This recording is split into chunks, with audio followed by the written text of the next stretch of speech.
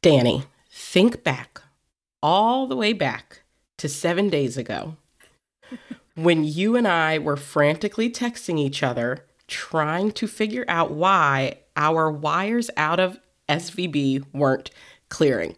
Do you remember that wild time? That's actually crazy. In prepping for this episode, I didn't think about that, but that was wild. And you gave us the pro tip, by the way. Yeah, I gave you the pro tip, but it didn't even matter because it turns out they didn't, none of their wires from Thursday ended up going through. So we were all just frantically figuring out what's going to happen to our money. Yeah. Ugh. Can't believe we're on the other side of that. Yeah, just a mere 7 days later, and it's like almost like it never happened.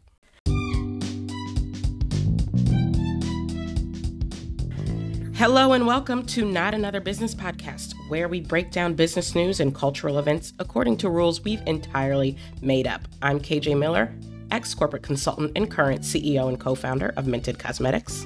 And I'm Daniela Dektar-McCarthy, ex-corporate lawyer and current general counsel at Ness. And fun fact, KJ and I have been friends since our Harvard acapella days because we are that cool, everyone. Disclaimer to start the show, the views we express today are our own and not those of our companies. We are talking today about the absolute horror show that the startup community lived through this past weekend with the collapse of Silicon Valley Bank. Oh, man. And what a horror show it was. Literally the biggest bank failure since the 2008 financial crisis, which we also lived through. So, I mean, let's hope this comes to an end soon. We got to stop living through financial crises out here.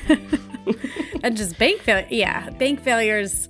It was a very weird dovetailing for me of my current role at Ness, where we were very much affected by this because we had deposits at SVB, and my past life as a financial regulatory lawyer in a practice that specialized in bank failures and prudential requirements to prevent them. So I found myself in these out-of-body experiences over the weekend, being like, what is happening? So we need to unpack it. If for no other reason than just to provide therapy for me, we need to unpack it today.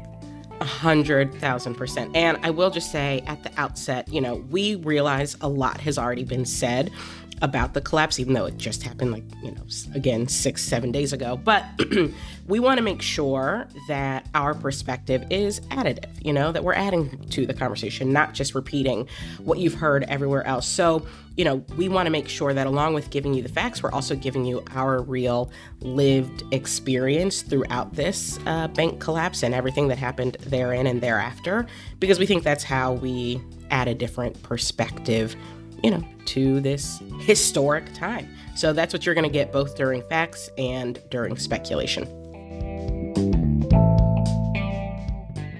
All right, I am forever plugging Minted Cosmetics. Minted, as you guys know, is short for pigmented, and we create everyday beauty for every hue. Today, I want to spotlight our concealer because our top selling shade, this is actually insider information. Our top selling shade is going to be out of stock in the next 3 weeks. Yeah, it's called CEO. Yes, it was named for me. Yes, it is the shade I wear. and yes, it is about to stock out. I personally am about to buy like 4 more of them. So the reason it's about to stock out is because people are in love with the formula. They're in love with the shade range, and you're going to be in love with it too if you give it a try. And code NABP gets you 20% off. So head over to mintedcosmetics.com and check it out today.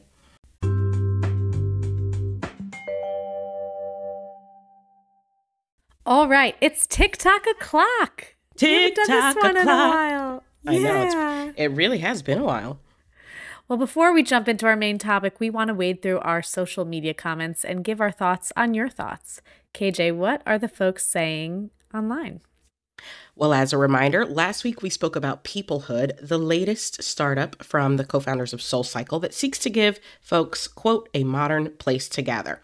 So I posted the clip where we were talking about their guides, which, as you recall, are not therapists and in fact are described on their site as storytellers, super connectors, and DJs. So I posted that clip and a user named Clearly There commented, "Sounds like they're trying to monetize being a professional bullshit artist." What do you think Yeah. about that? I mean, this is very much in line. We talked about Tom's view that this is just a grift. And so I don't think this person is wrong. I think the question it raises for me is it might be the case that this is the monetization of a professional bullshit artist, but does it create value for some people and at a Right. lower price point than group therapy would? Because then maybe it's okay. Again, I don't think this is for me, but I can see this business bringing some value to people at potentially a more affordable price than something like group therapy would. It comes with risks, but that's perhaps the trade-off of the price point. And so I am interested to see this business bear out, at least in New York. But clearly there, you're not wrong. Yeah, I would agree with that. I don't think you're wrong clearly there. And I will say a lot of the people who I would describe as super connectors and DJs are, Right. kind of bullshit. But that doesn't mean all of them are. And frankly, what I really think matters here is what is the actual training these people are going through and what are the actual parameters that this business is putting around these gathers. Because if you've got real parameters combined with real training, then I could see super connectors and maybe even DJs being good at this, right? But they don't actually talk a lot about that on their site. I Right. haven't heard a lot about either the training or the boundaries and parameters they're putting around these sessions. And that is what makes me nervous. And that is why I think a lot of us are like, huh? Raising our eyebrows. So, I was also thinking after the show about additional tensions that we didn't necessarily tease out, including if the whole point of peoplehood is to learn how to actively listen, why do I care if my guide is a storyteller? oh, yeah. Like, Well, yeah, good it point. doesn't really make sense. Doesn't really make sense. Yeah, it's not a quality you find a lot of therapists touting about themselves. Right. So not only are you not a therapist, but also you're just really good at talking, and I'm paying for something where the goal is to be an active listener. Like this, okay. They've got some things to work on. Yeah. Again, still would like to see how the business goes. We'll keep an eye on it.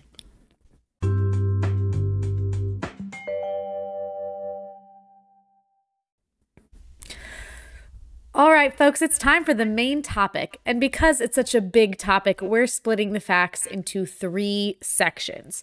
First, we're going to talk about Silicon Valley Bank and how it differs from other commercial banks. Then we'll dive into the collapse and how it unfolded. And finally, we'll give some facts about our experience during the whole fiasco. So with all of that said, KJ, kick us off with SVB facts. Okay, so first and foremost, this was a bank founded in 1983, which actually makes it a relatively young bank when you think about the fact that it's the 16th largest bank in America to have only been around since the early 80s. Means that they've grown pretty rapidly in a fairly short amount of time. And it was founded as a bank that primarily serves the innovation sector. So technology, venture capital, private equity, startups, the whole kind of innovation ecosystem that was always and has always been their focus. And so, yeah, their primary customer base has always been startups and venture capital firms. And that means they're taking on different types of risk when it comes to their client base than a traditional bank. So one of the reasons they've been able to grow their startup base, and by the way, by some estimates, over 50% of the startup ecosystem banks with SVB. And I actually wouldn't want to just add a caveat to that. When people talk about 50% of the startup ecosystem banking with SVB, they're really talking about 50% of the venture-backed startup ecosystem banking with SVB. Lots of people start companies all over the place, restaurants, dry cleaning businesses, so on and so forth, who are not banking with SVB. So we're really talking about venture-backed startups. And yes, a lot of them bank with SVB because they've always called themselves founder-focused, and they've always been friendlier to startups than traditional traditional consumer banks. So some examples of that are, one, being willing to provide loans where other banks are not, because these are new companies that don't have, strong proven track records of cash flow. Another example is being willing to extend higher credit limits on business cards where other companies would not be willing to, again, for that same reason. It's a startup without much track record. And also, from just a networking perspective, because they bank so much of the startup ecosystem, they can also play a role in introducing their clients to venture capital firms and helping them when they need additional equity funding. And in fact, once upon a time, Silicon Valley Bank actually had an arm dedicated to investing in startups, so doing venture capital. I believe that arm folded when it became illegal for banks to do that. But when it was still legal, that was also a role that they played. So very, very founder focused, very, very founder friendly. And as a result, I know as soon as my head of finance started, we were banking with Chase prior to Silicon Valley. When she came on, one of the first things she said, because she's worked at other startups, other really successful startups, she said, we really should think about moving to Silicon Valley Bank because they're just more founder focused, more founder friendly. We're going to be able to do more with them in terms of our credit, in terms of our debt. And so we did. And she was right. I will say we noticed a difference just in terms of like client relationship right off the bat. And this is not me speaking ill of Chase because we went right on back to Chase. When SVB failed, okay, shout out to our banker Jasmine. But I will say there was a real difference because this is their bread and butter, banking and working with startups and maintaining those startup relationships. Along the same lines, I remember when we were looking at lines of credit from different lenders, outside counsel had told me one of the things that SVB is known for is like, if you get into a pickle where you may trigger an event of default, you can't quite pay back, SVB is very understanding and very willing to work with you. They're not going to right away, pursue remedies under your agreement that just like shut down the line and say you're in breach. Like they'll work with you, and that is important for startups who maybe don't always meet their targets that they present when they're getting that initial line of credit. So absolutely. Yeah. And so because they gained this reputation, they saw a lot of growth, a lot of really rapid growth. And as of December of last year, they had $209 billion in assets. And like I said, they were the 16th largest bank in the United States. So what's important to note here, though, is if you've got a lot of startups, more startups as your clientele than the average bank, then the way you do business is going to look a little bit different. So the primary way, I think most of us know this, but the primary way a bank makes money is by loaning out the money that they've got, the deposits that they've got, and then charging interest on those loans. And Silicon Valley Bank, their deposits grew by an unprecedented amount between 2020 and 2021 because the VC market at that point was just so frothy.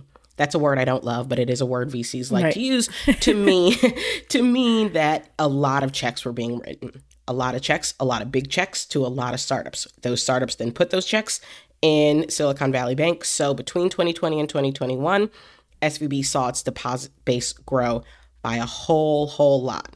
Now, if I'm Chase, again, going back to the Chase example, and I've got $200 billion in deposits from my business customers, because most of Silicon Valley Bank's customers were businesses. If I've got $200 billion in business customer deposits, I can put most of that money to work as loans back out to those same clients, right?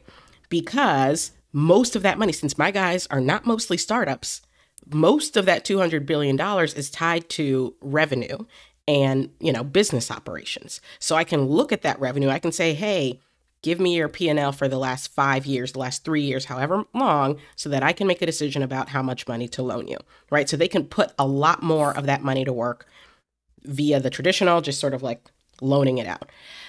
But if I'm SVB and I've got $200 billion sitting there, but a lot more of it is from startups, I cannot put as much of it to work via loans as Chase can. I'm going to do more, right? Because I'm the startup bank and I believe in startups and I'm founder focused. So I'm going to take on some risk and I'm going to write some loans that other banks wouldn't. But I can't write the same percentage of my deposits in terms of loans because truly, I mean, these are startups, right? Right. So there's only but so much risk I can take on. And that means when they were looking at their, deposit base in 2021, they couldn't responsibly write it as much of it off in terms of loans as they wanted to. And that means they had to put it to work some other way, right? Because what you can't do if you're a bank is just let your money sit there. It's not a money closet. It's a business. Right. So your money has to make you money. So what did they decide to do? They decided to invest over 20 billion of that in government-backed bonds, long-term government-backed bonds, 20-year, 30-year, and at the going interest rate, which at the time was about 1.5%. So, government-backed bonds are considered safe. You're going to get your money back. It's just going to take you a long time to do it. And when they made that decision, presumably they thought, our deposits will continue to come in at the same rate relatively. Our business will continue to operate the way it's been operating. So it's okay if we've parked a good chunk of our cash in this safe investment vehicle.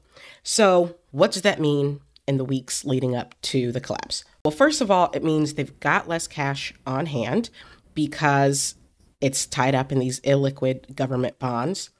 Two, and Dani's going to get into this a bit more, but what I didn't mention is that super frothy VC market became a lot less frothy in 2022. Okay, a lot less frothy. So they have lowered incoming deposits.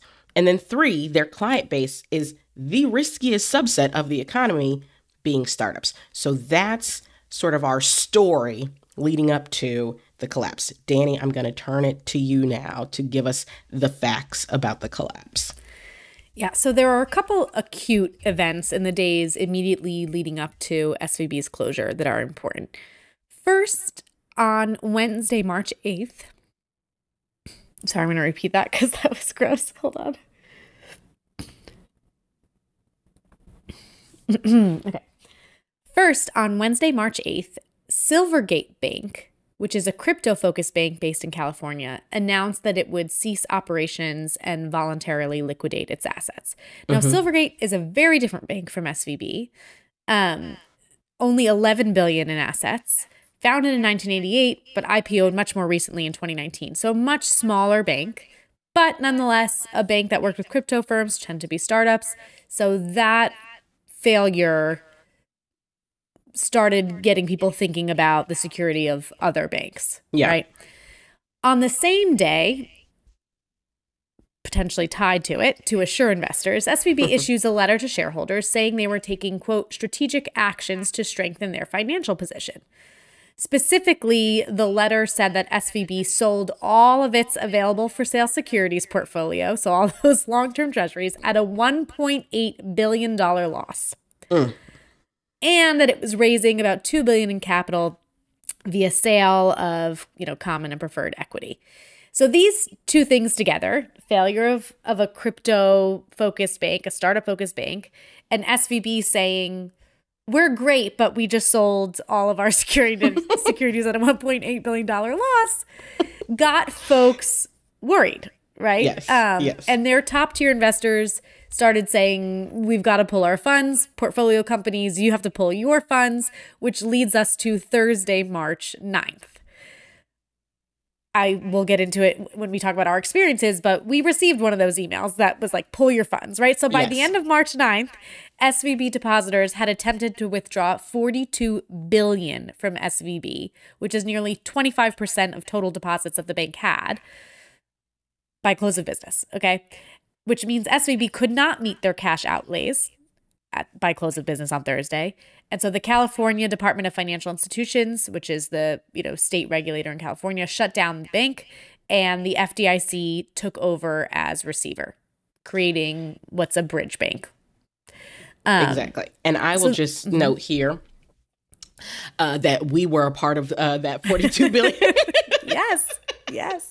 Or attempted, yeah. Yeah, we were a part of the attempted $42 billion to flee Silicon Valley Bank. And I think you're going to get into this, but the fact that this man sent this letter and literally said, hey, look, don't worry, we're good. Like, everything's fine. We just sold off all of these assets at a loss. But other than that, don't worry. I mean, it just feels like, sir, did a PR person look at this? Like, who approved this letter? It was all very suspicious. Yeah, right. Okay. So I think that might lead us to speculation, but I do just want to take a beat and say, how did we get to March 8th? Yes. And a lot of this has to do with the facts that you laid out, KJ. So first, for a number of reasons during COVID, interest rates being low among them, the VC world just boomed, right? $307 billion were invested in venture-backed startups in 2021. And that's a figure that more than doubled total investment in venture-backed startups in 2020. And what does that mean for the bank to the venture community and the startup community?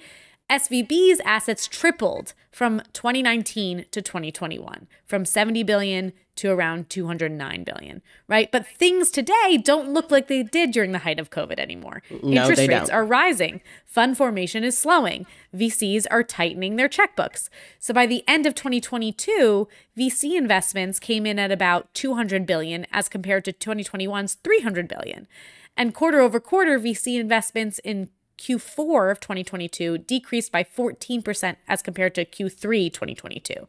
So 2022, you see a drop in investments by 100 billion, and that was slowing over the course of 2022, right? So by the end of 2022, things are slow, right? Mm-hmm. Like the opposite of frothy, which means that for SVB, whose clients are primarily VCs and startups, their incoming deposits are decreasing.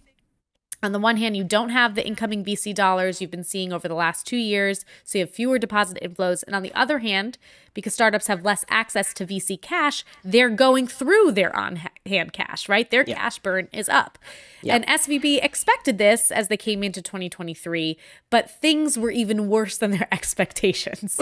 So in that March 8th letter, SVB says, during our public investor call in January, we forecasted a continued challenging market and interest rate environment. We expected continued slow public markets, further declines in venture capital deployment, and a continued elevated cash burn in the first half of 2023, with modest declines in the second half.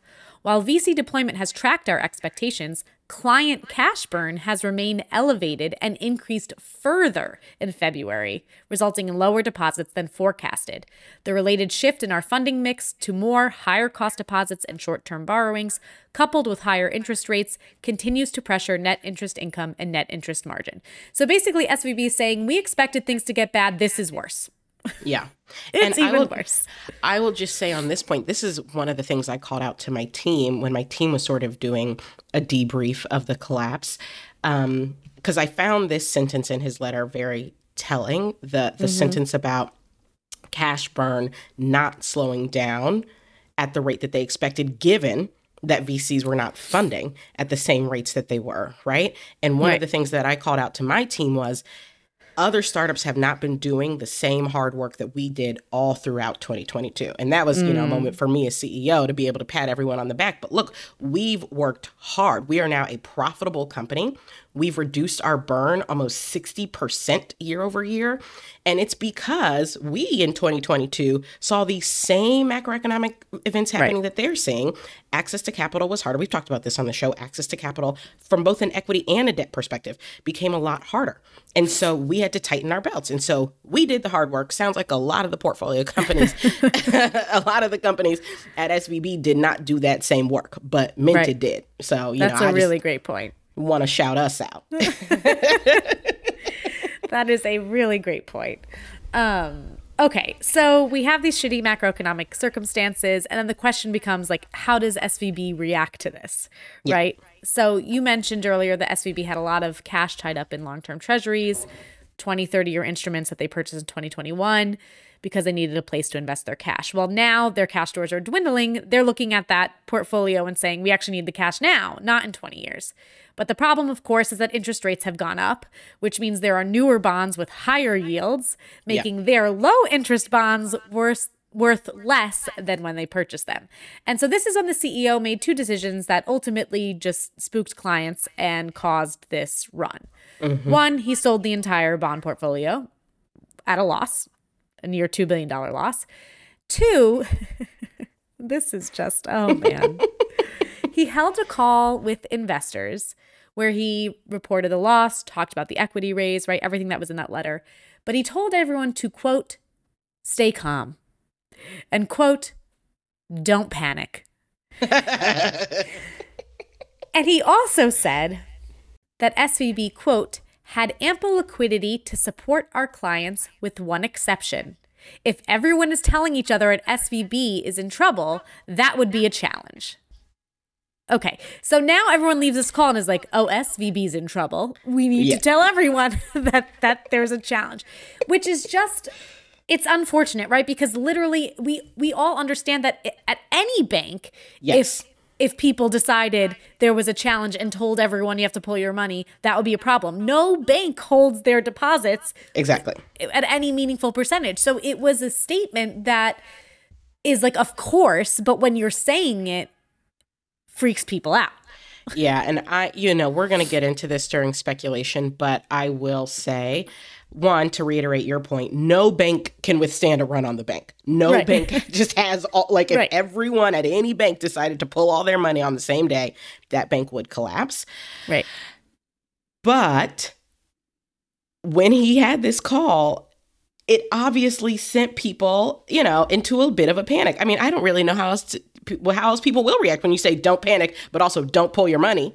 I think people are going to be like, I am panicked and I'm going to pull my money. And that's exactly what happened. I do think there's, a bit to talk about how responsible venture capitalists are for that happening and spreading that panic. And we'll get into it during speculation. But I also think, people are irrational. If someone says, hey, the only way this is going to end up bad is if you all pull your money, I'm going to hear, oh, that means I can't be the last person to pull my money.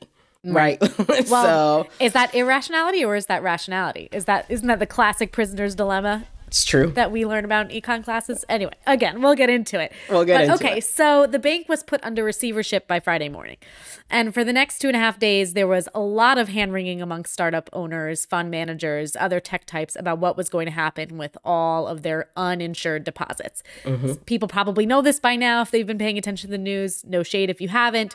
But the FDIC, the Federal Deposit Insurance Corporation, insures deposits in U.S. financial system up to $250,000 per entity, right? Per corporate entity. Anything above that is uninsured. So what normally happens during a bank failure is the FDIC comes in, all insured deposits go back to depositors, and then they look for a buyer to bail out the bank so that uninsured funds can also be covered, or at least to some degree.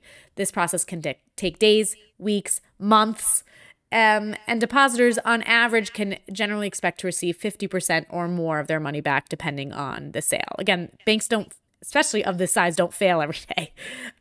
So there's not a ton of data, but that's generally what happens.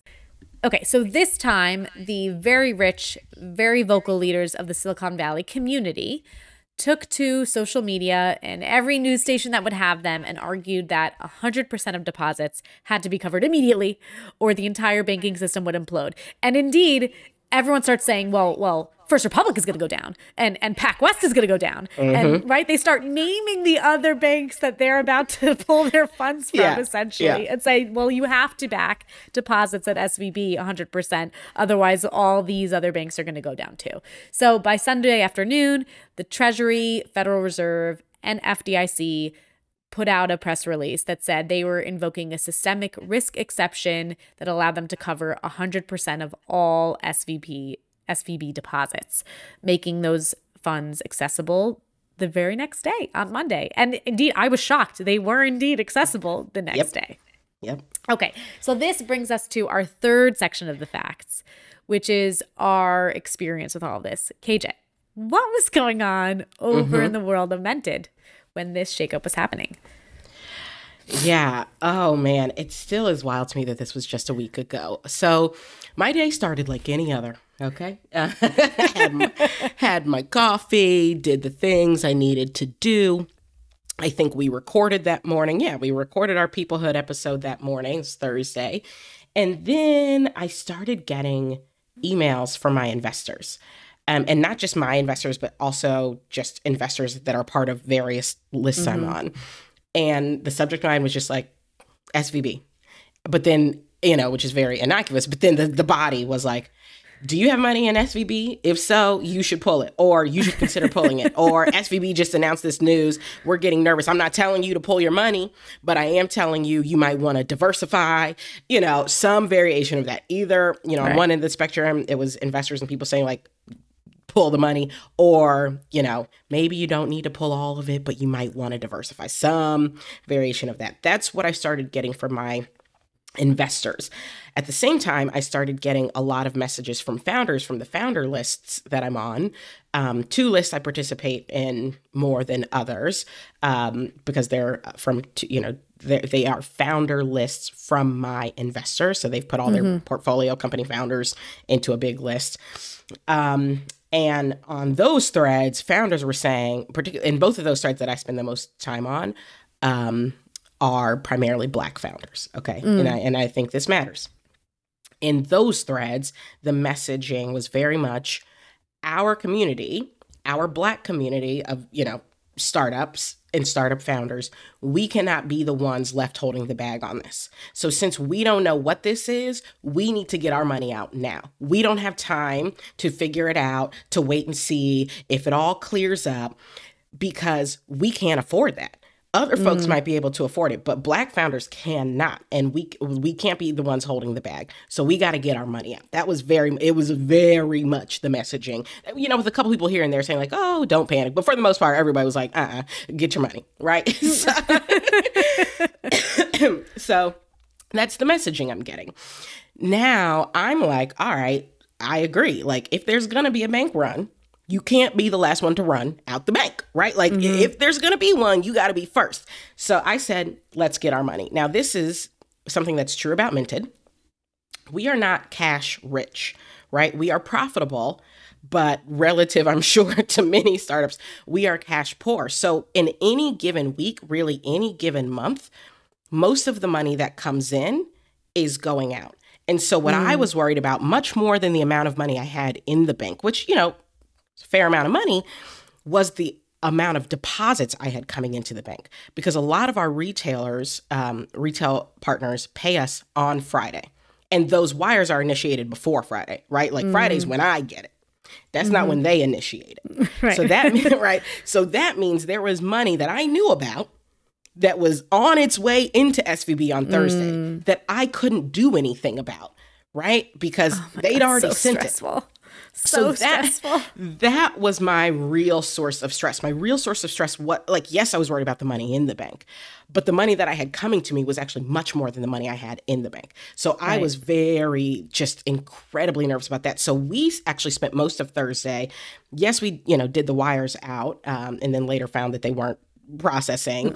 Yes, we did the wires out, but we spent most of that time on the phone and emailing back and forth and on chat support with our various retail partners, trying to get them to update the banking information, which a lot of these big guys, like the Altos and Targets of the world, this is not just flip a switch. It's not just like, let me go in here, update the bank. A lot of them want signed letters from your new bank. They want to do tests, to verify that bank is the bank that you say it is. So they want to do penny tests or whatever it is. It's a multi-step, multi-day process. And what they also are not going to do is just be like, oh yeah, we'll just cancel this thing that's already started. Because again, that's another process for them. Someone's got to approve that. This isn't just, me just calling up Jerry and be like, hey, Jerry, can you send those funds somewhere else? So that was my real source of stress on Thursday, was trying to figure out how do we get all of these different retailers to put this money in a different account. Because if it all goes to SVB and SVB fails, then I really am asked out, So that was that was my stress. That's all day Thursday. Then on Friday, we wake up, I'm still on my threads. I'm still, I'm texting you, because we realized, okay, the wires actually did not process. And then the news comes, the bank has failed. And I forget, maybe it was sometime between like 9 and 10, at least when I saw the news, that the bank had gone under receivership. So now, first of all, I had to Google receivership because I had not heard that. Because I had not heard that term. So I did not know what it meant. So after I understood that it meant that essentially FDIC had taken over the, insured deposits, and now they were going to start looking for a buyer for the rest of the bank. I was like, okay, that's interesting. What does that mean for my incoming deposits? That seemed to be the question nobody really knew the answer to. Like everyone was like, well, your insured deposits will be fine and you'll get access to them on Monday. But my question was, but what about my money that's in the balance, that's hanging in thin air? And what if that is not insured, but it also didn't hit the bank, right? Because it puts me over the threshold, but also it didn't hit the bank. Right. So is it still my money? And no one had a clear answer to that. So that was, again, my real source of stress. I got all this money hanging in the balance. What does that mean? No one had a clear answer for me. And so I would say I spent pretty much most of Saturday and Sunday texting with you on my various threads, just trying to get an answer to that question, as well as still trying to make sure that our retail accounts were updated. So it was very stressful because I couldn't find clear answers. I think a lot of people couldn't find clear answers to their questions. And that was just, I thought this was I remember one of the things I texted you was, man, we're going to be hearing about the fallout from this for weeks, for months. This is going to be so epic. And then, of course, on Sunday, the news came through that everything was, guaranteed by the government. But that was my lived experience. What about you? Yeah. We were in a slightly different position. We didn't have these incoming wires that we were expecting, but we had kind of the classic startup story here. Maybe a little bit better position because we were a bit diversified. We do have a sponsor bank that we work with to fund our credit card operations. All of that was fine. And actually that's a huge relief. None of our operations for the product we put out were impacted by this because that's just not where any of our money is.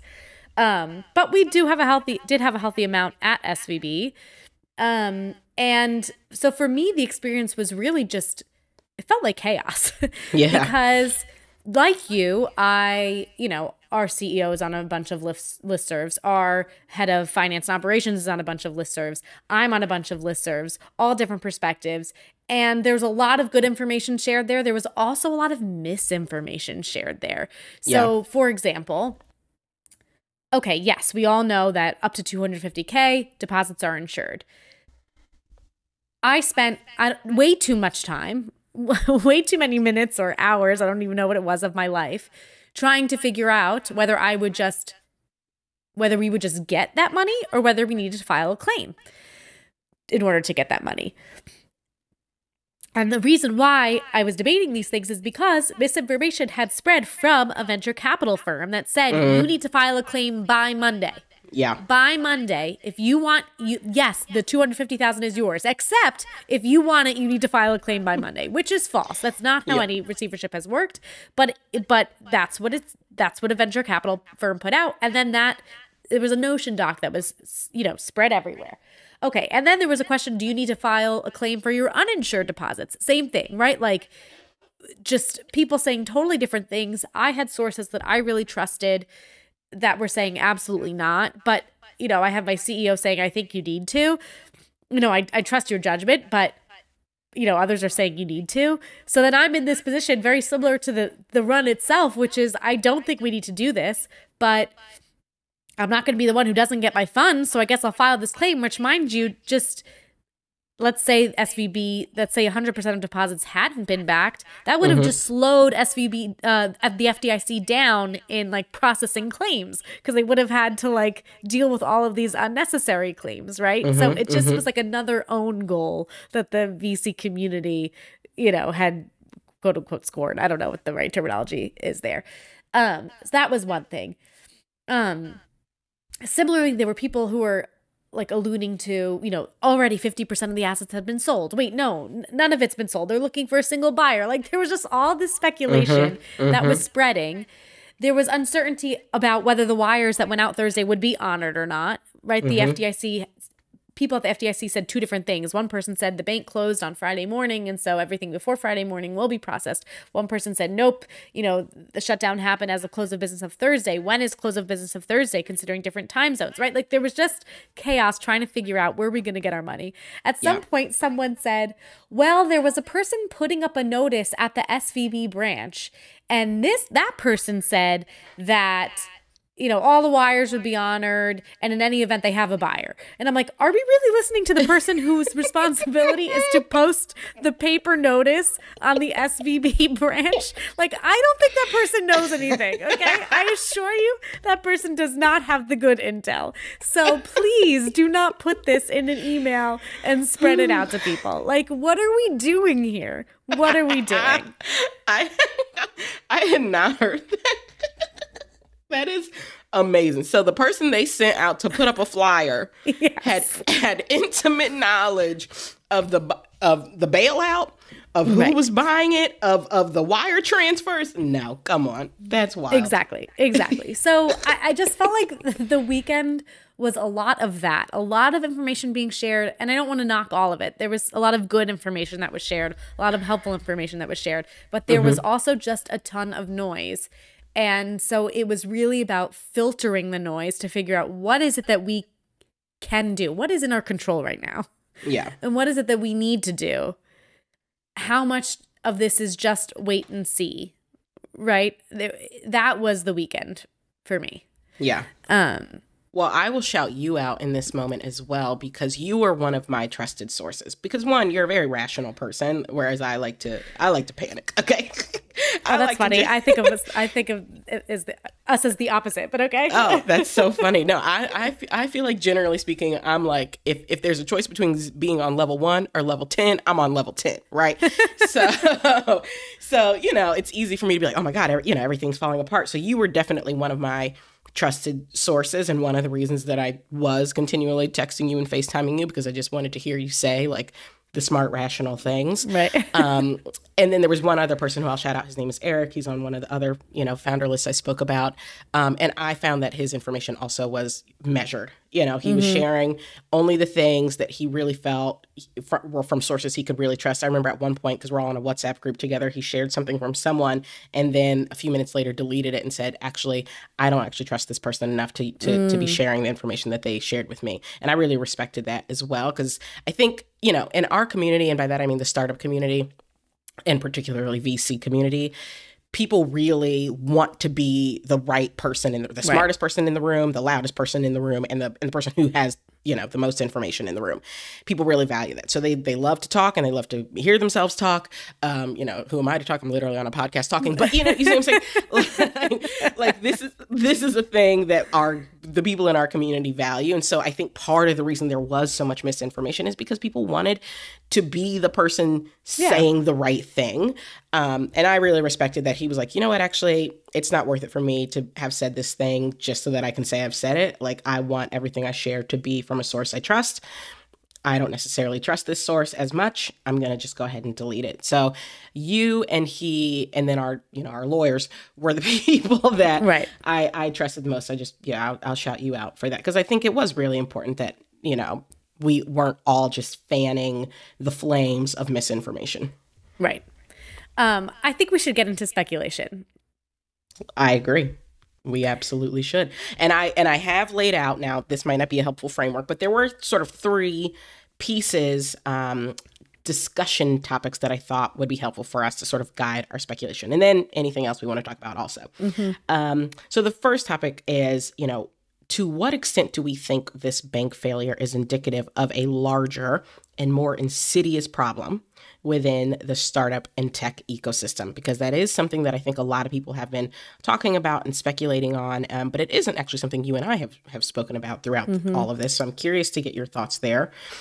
The second, and very curious on your thoughts on this one, is what do we think this means for the broader economy and the broader financial system? Maybe now that it's all been guaranteed, it doesn't mean anything. Maybe it means a lot. I don't know. I think that's an important thing for us to discuss. And then the third thing being, what, if anything, are we doing differently at our companies in the wake of this collapse.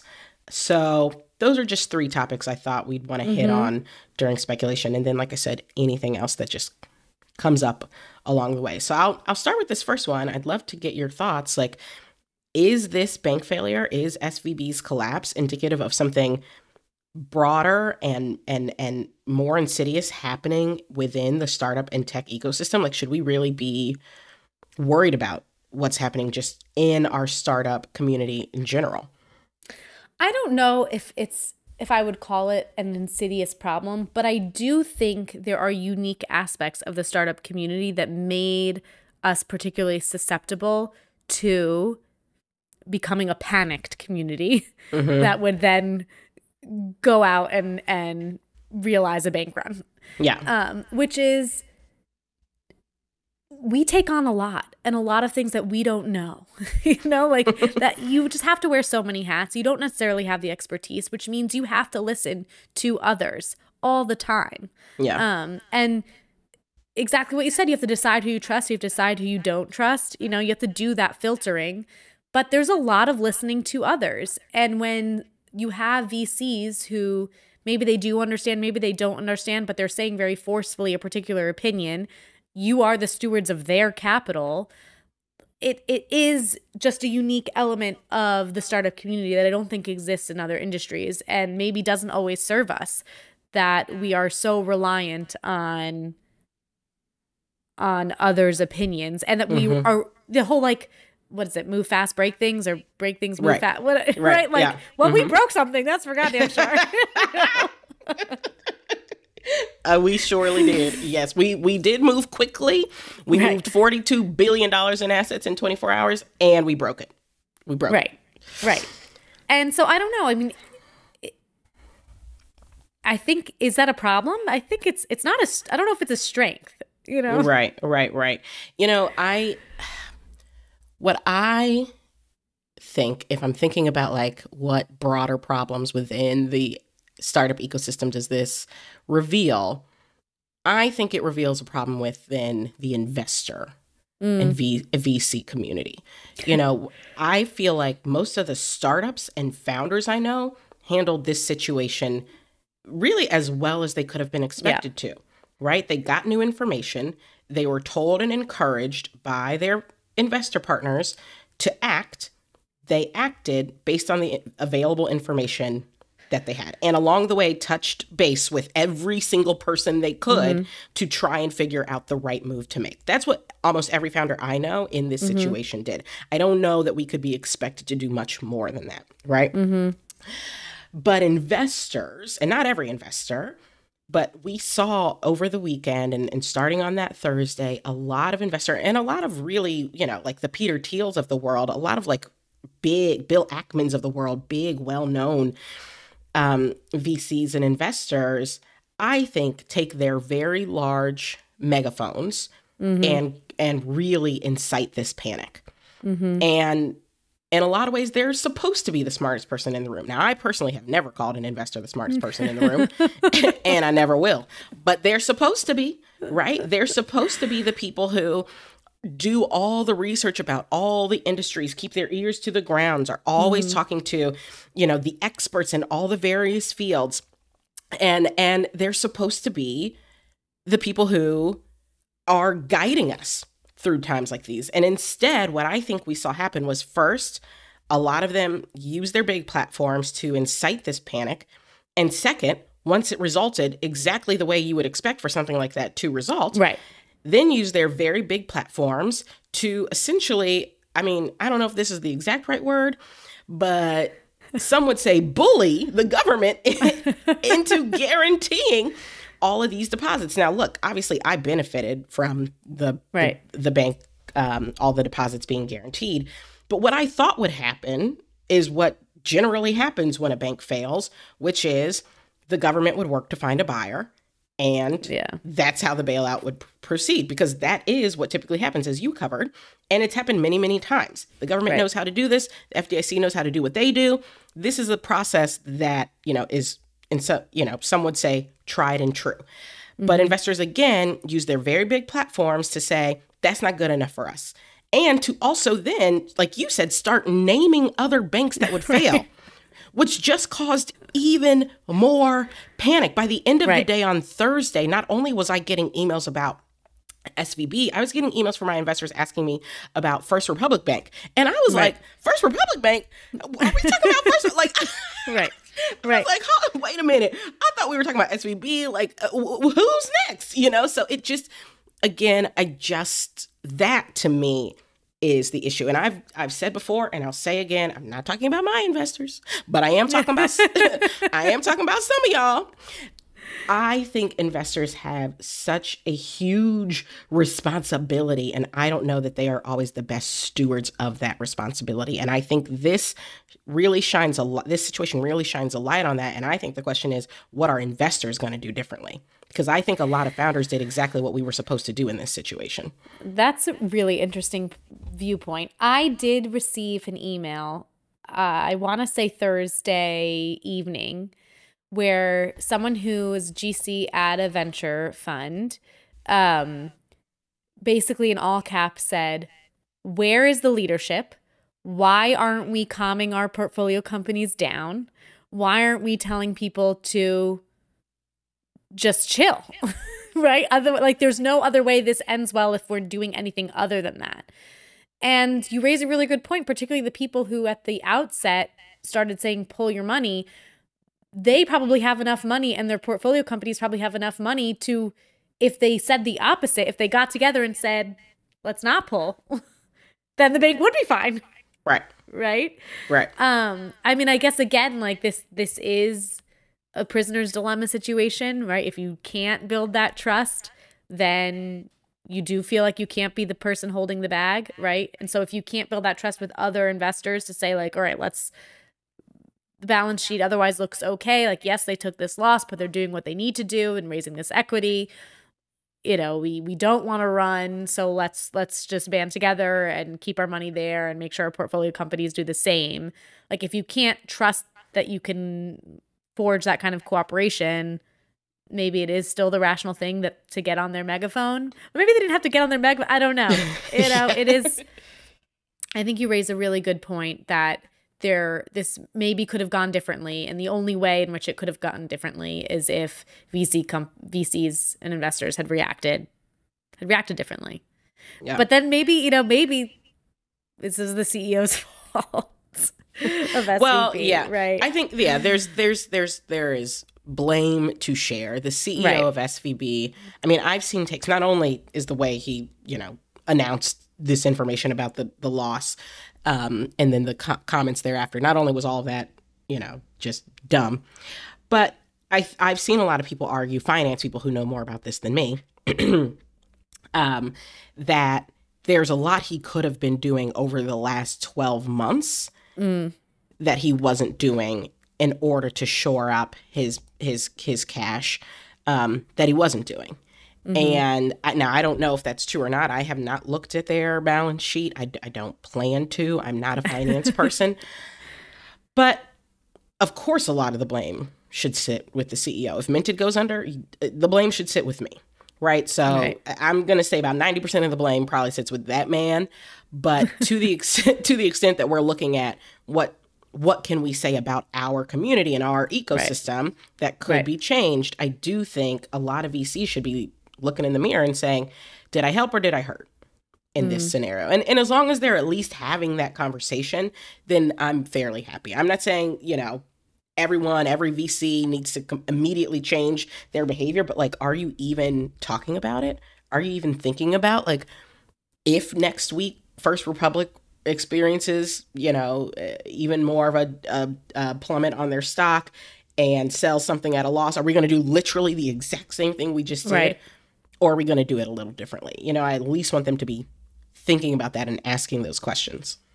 Yeah, it's interesting. On Monday, I felt like the day was very oddly business as usual. There were some aftermath steps that we had to work through, but it did feel oddly business as usual. And I think perhaps it's because what you're saying, like that reflection, I didn't necessarily engage in it, and it was unsettling to not engage in it. You know? Yeah. And so I wonder if others did or plan to, or Yeah. whatever it is. Yeah. How Yeah. could we avoid this? Yeah. I agree. The fact that Monday did feel, I mean, I was still dealing with moving all my retailer Right, right, right. monies and dollars. But other than that, in a lot of ways, it did feel completely normal. In that, yeah, it was a little unsettling, which actually gets to another one of our topics for speculation, which is, you know, what, if anything, are we doing differently now that this has happened? I mean, to address the very acute problem, like we are taking liquidity risk a little bit more seriously, I would Mm-hmm. say, and thinking about diversification of institutions a little bit more seriously, right? We had that a little bit. Actually, I would say we did consider it more than other companies did, but I think we're considering it even more. We're Yeah. also moving to institutions that are more established, which, like, as a society, do we want that? I don't know, but that's what's happening. Mm-hmm. Yeah, I think we're just more cautious, and we didn't really talk about this, but one of the big concerns that a lot of companies faced was just the ability to make payroll by March 14th, 15th, whenever payroll Yeah. normally happens. And so when we were not sure how much of the insured deposits would be, or sorry, how much of the uninsured deposits would be covered, we started just like looking at it, what costs can we cut? What can we keep from going out? Like what can we do to make sure that we can make payroll? And so that's an exercise that we are continuing. Yeah. Yeah. We didn't talk about it, but that was another one of our wires that was caught up. So, or not Right. wires, but ACH debits. So we used JustWorks. JustWorks initiated their debit before the bank was announced as being closed. So that was another wire that we could see, but we didn't know where it was going to go. Same. Yeah. So are we getting paid? Are we not getting paid? That was a big question. I will say, yeah, like you, we are being more cautious. We went back to Chase, as I already mentioned. Because Chase is considered, I think the term is systemically important. I think, Yeah, they're a GSIB, a globally systemic important bank. right? Yeah. Which essentially means the government's not going to let them fail. So, we did that. We are keeping, more than one bank account open again, to de-risk sort of our cash. Those are the big changes. But, something you said gets me to the third topic, which is, what does this mean for the broader economy? And what you said was, is it a good thing that we're moving to these larger, more established banks? And I struggle with that. I will say when we moved to SVB, they were a good partner. And they've been a good partner to founders and to startups for a long time. Now they have not actually fully closed, right? Like now, No, it's called and in fact, the CEO is saying encouraging people to bring their money back. They're actually Exactly. like 100% of deposits are insured. Like this is the best place you could put your money. 100%. And in some ways, now I don't know, are 100% of deposits going to be insured forever? No, it's unclear. It's very unclear. It's very unclear. But even if people, get back to a place where they trust Silicon Valley Bank more, it's going to take a long time. And I think part of what the broader economy, particularly the broader startup economy, suffers from is if we're all going back to the bigger banks, and the bigger banks aren't as founder friendly as Silicon Valley Bank once was, I think we all pay that price. You Yeah. know what I mean? So I do worry about that. But then again, they're saying they're open for business. Now, how many people are putting all their money back in there? I don't know. But they're saying they're open for business. I've been very confused by all of that communication. I mean, I do think my hunch is that the CEO is trying to get, money customers back so that they can continue to be like attractive to potential buyers. Because again, this is still a bridge bank. Yeah, like it's a bridge bank. is supposed to just be the bridge between the failed bank and whatever happens in the future state. Often an acquisition or a liquidation, selling of the assets. It's not necessarily supposed to be a new bank that just operates in perpetuity as this Right. new bank. So it is all the but the communication from the new CEO sounds as if that could be an option. So it is very confusing. I think for the broader economy, I agree with your point that, yeah, I don't know that this is a great outcome for startups because Chase is not going to take the same approach that SVB did, for better or worse. On the other hand, you'll hear Elizabeth Warren, for example, say that one of the reasons why this happened is because of a rollback of regulations that occurred in 2018, regulations that were promulgated under Dodd-Frank. Chase and other GSIBs that have more than 250 billion in assets are subject to those stringent rules still. Yeah. The rollback occurred for banks between 50 billion in assets and 250 billion in assets. SVB having 209 billion was one of those banks. So you could say, all right, if more funds are now in banks that are subject to that those more stringent rules, like that is better for the financial system and for the economy. You know, Elizabeth Warren would say, let's just bring the rules back for the other banks. So I don't know that like deeper concentration is a good thing. And we'll have to see. Yeah, we'll have to see. So then let's get to our verdict. We've talked about this probably more than any other topic we've ever talked about on our show. So what's your final verdict, Dani? My feeling overall is that this was just so unfortunate. You know, like it was a big own goal. We all just succumbed to panic. I can't blame ourselves too much because like that's what everyone rationally predicts will happen. But it's just, it's unfortunate. I think we lost a good partner in SVB and caused ourselves a big headache. And that's what I've got to say. Hopefully we learned something from it. That like hopefully we learned something from it. And to the extent that a lot of the information sharing was helpful, and I do think some of it was helpful, I hope we can sift through the helpful stuff and the not helpful stuff. How about you? Yeah, I agree with all of that. You know, I think my final verdict is grateful to have survived what at one point really looked very scary.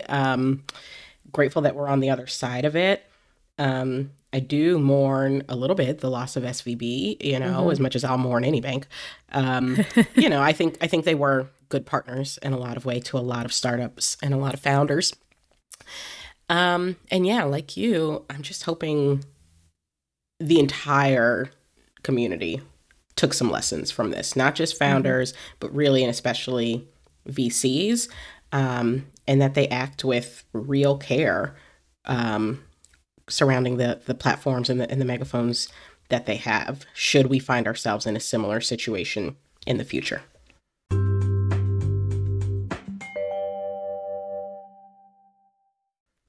Okay, folks, it's time for Judge and Jury. We're moving on to a lighter topic. If you're new here, this is the segment where we dive into recent news and ask whether there was a display of good or bad judgment. This week, we're going back to the Oscars, and we are talking about Angela Bassett. She's been catching some slack because when her name was not called as the winner for Best Supporting Actress, she looked visibly sad and upset and did not clap.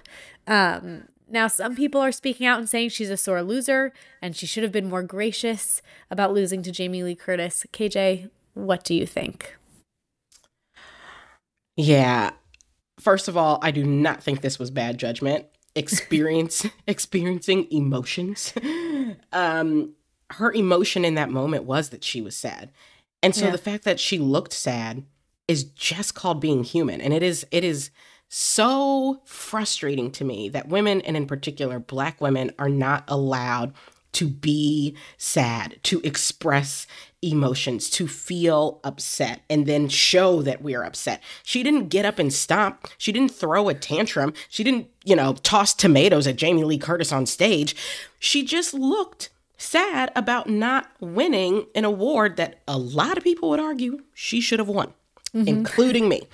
So, I don't think it was bad judgment. I think this idea that anyone should have to always keep on a game face, no matter what they're feeling or experiencing, I think that idea is toxic to all of us. We should all be able to feel what we feel and express what we feel without it without garnering a bunch of like negative attention. You know, I just think the day when we are not allowed to emote is a sad day for all of us. So I think good judgment on her part. What do you think? Yeah, I don't know if this is cheating. I kind of want to pass. I just feel like it's a bizarre moment to like expect anyone to exercise any judgment other than just their very natural emotional reactions. I obviously there is this norm that we kind of expect for all the losers to like clap and be happy for the winner. That's not natural. Maybe we expect actors to do it best, right? To like draw on their best skills at that time, but it's not a natural reaction. And so I'm not going to say it was good judgment that she didn't, or bad judgment that she didn't. It just was a moment where she was being human. Honestly, like this whole practice of panning to the losers is bizarre. It is like, bizarre. why do we do that? It's bizarre. It's just like the person who came up with that was the shadiest human. Yeah. That is, thinking about this segment, I just thought we should just stop doing that. Like we should just stop doing that. Focus on the winner and that person's joy and let the loser lose in peace without the judgment and without the compilation of 50 biggest losers of all time, which is what I was seeing. Oh, no. Yeah. I completely agree. Like, no real reason to pan to everyone. I understand showing, as it's being announced, like, cutting to each of the five people and we can see if they're excited or what they're doing or whatever. But as soon as the winner is announced, like just pan to that person, because they're having a moment and they deserve to have their moment. And like you said, people deserve to also be able to feel their feelings. So yeah, we got to get rid of that. And also, no, I'll probably never say Angela Bassett is out here exhibiting bad judgment. Well, never say never. You got close with Beyonce and I never would have thought. That's true. I got close, but I didn't actually say it. Right, that's fair.